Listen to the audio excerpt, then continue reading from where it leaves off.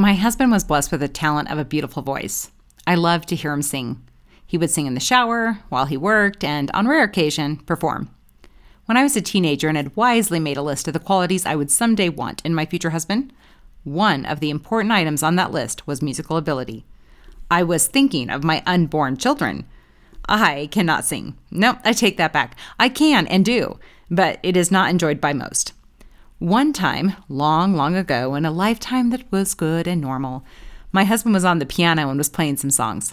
I was singing along a little, as I have never been one to keep my inability to hit a correct note from the fun and games of singing and karaoke. Chris stopped, looked at me, and said, "Come here." I walked over to the piano. He played one note. "Sing that," he said. I tried. A painful expression crossed his face and the children's faces. He played the note again. "No, really, try." I again belted what was the closest to that note I could muster. Painful expressions again crossed everyone's faces. I retorted with, "Stop it, I'm trying." My kids still talk about that day. They thought it was very funny. Of course, it's easy to find humor in one's lack of ability when you have been blessed with that ability. I have tried to explain to my children my wisdom and foresight in choosing a husband with the talent to sing, and that they should be thankful for the talent they possess and be thanking me. Last night, I came home from work and my daughter was not in a very good mood. She started fighting with everything that I said. I was tired, as I am most nights when I walk in. I went to my room to change my clothes and lay down on my bed to decompress for a few minutes.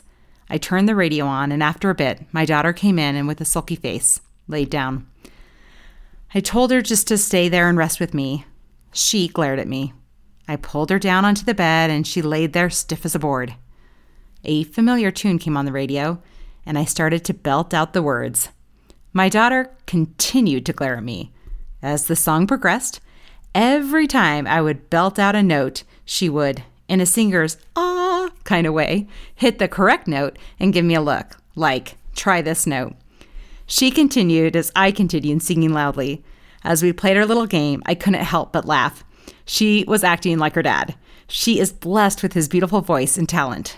I hugged her, kissed her cheek, and told her I missed her daddy, and continued singing, and she continued to try and correct me.